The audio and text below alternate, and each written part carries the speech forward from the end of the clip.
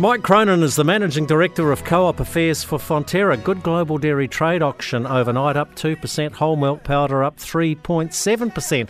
This time of the year, Mike Cronin, we'd take that.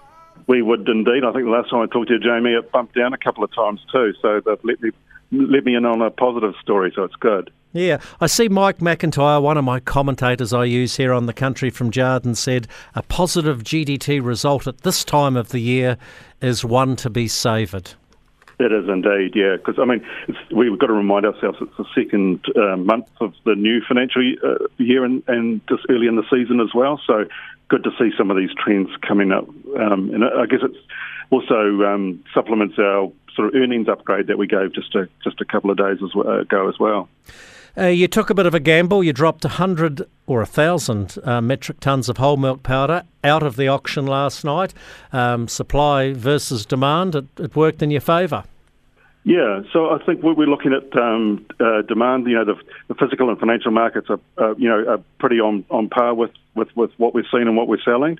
And you know, obviously, we'd all like a little bit more China interest in there. It did increase a little bit, and we're hearing, you know, there may be a bit of replenishing of stocks needed. So, you know, it's a positive, maybe future trends there, but all, you know, pretty good on the demand. And of course, on the other side, supply still pretty wet here. You don't have to look out your window most days to see that.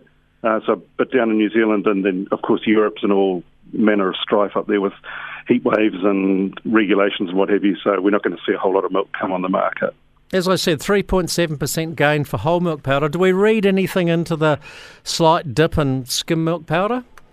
I don't think so. I think it's just probably the dynamics of us versus the EU at the moment and the energy costs and what have you. So, you know, there's a bit of room for us for our skim milk to come up again to meet those global prices. But yeah, no, don't see anything too much in those. Even though it's a good result, and it's our second good result in a row after a good bump a couple of weeks ago, the product is still sitting at more than US $1,000 per tonne below its March peak. Yeah, and so I guess we're still seeing across, you know, the entire season how that's going to look. So, you know, obviously supportive of our current milk price, which is still pretty healthy. And then when you see some of those signs about, you know, where the demand's going to come, could it build a little bit as well? I think there's probably plenty of room to be, you know, remain pretty optimistic for the whole season. Fonterra will release its annual financial results tomorrow and confirm the final payout for the 21-22 season. I'm trying to work on Rowena today, and she's being a bit like a clam because I think she might have filmed the results. You obviously know them. Is it worth me whipping out and getting some Fonterra shares today, Mike? Oh, look, the board's only about 100 metres away from where I'm talking to you now, Jamie, so it would be not worth it to me to do that. And of course, Rowena knows that if the board makes a different decision today, she's back on the plane to refilm. So, I think we'll just leave it at that, eh? And you can decide where you want to buy a share in a unit.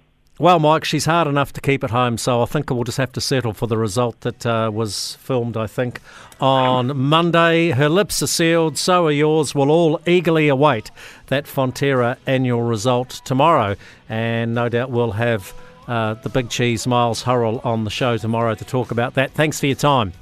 Good to talk, Jamie.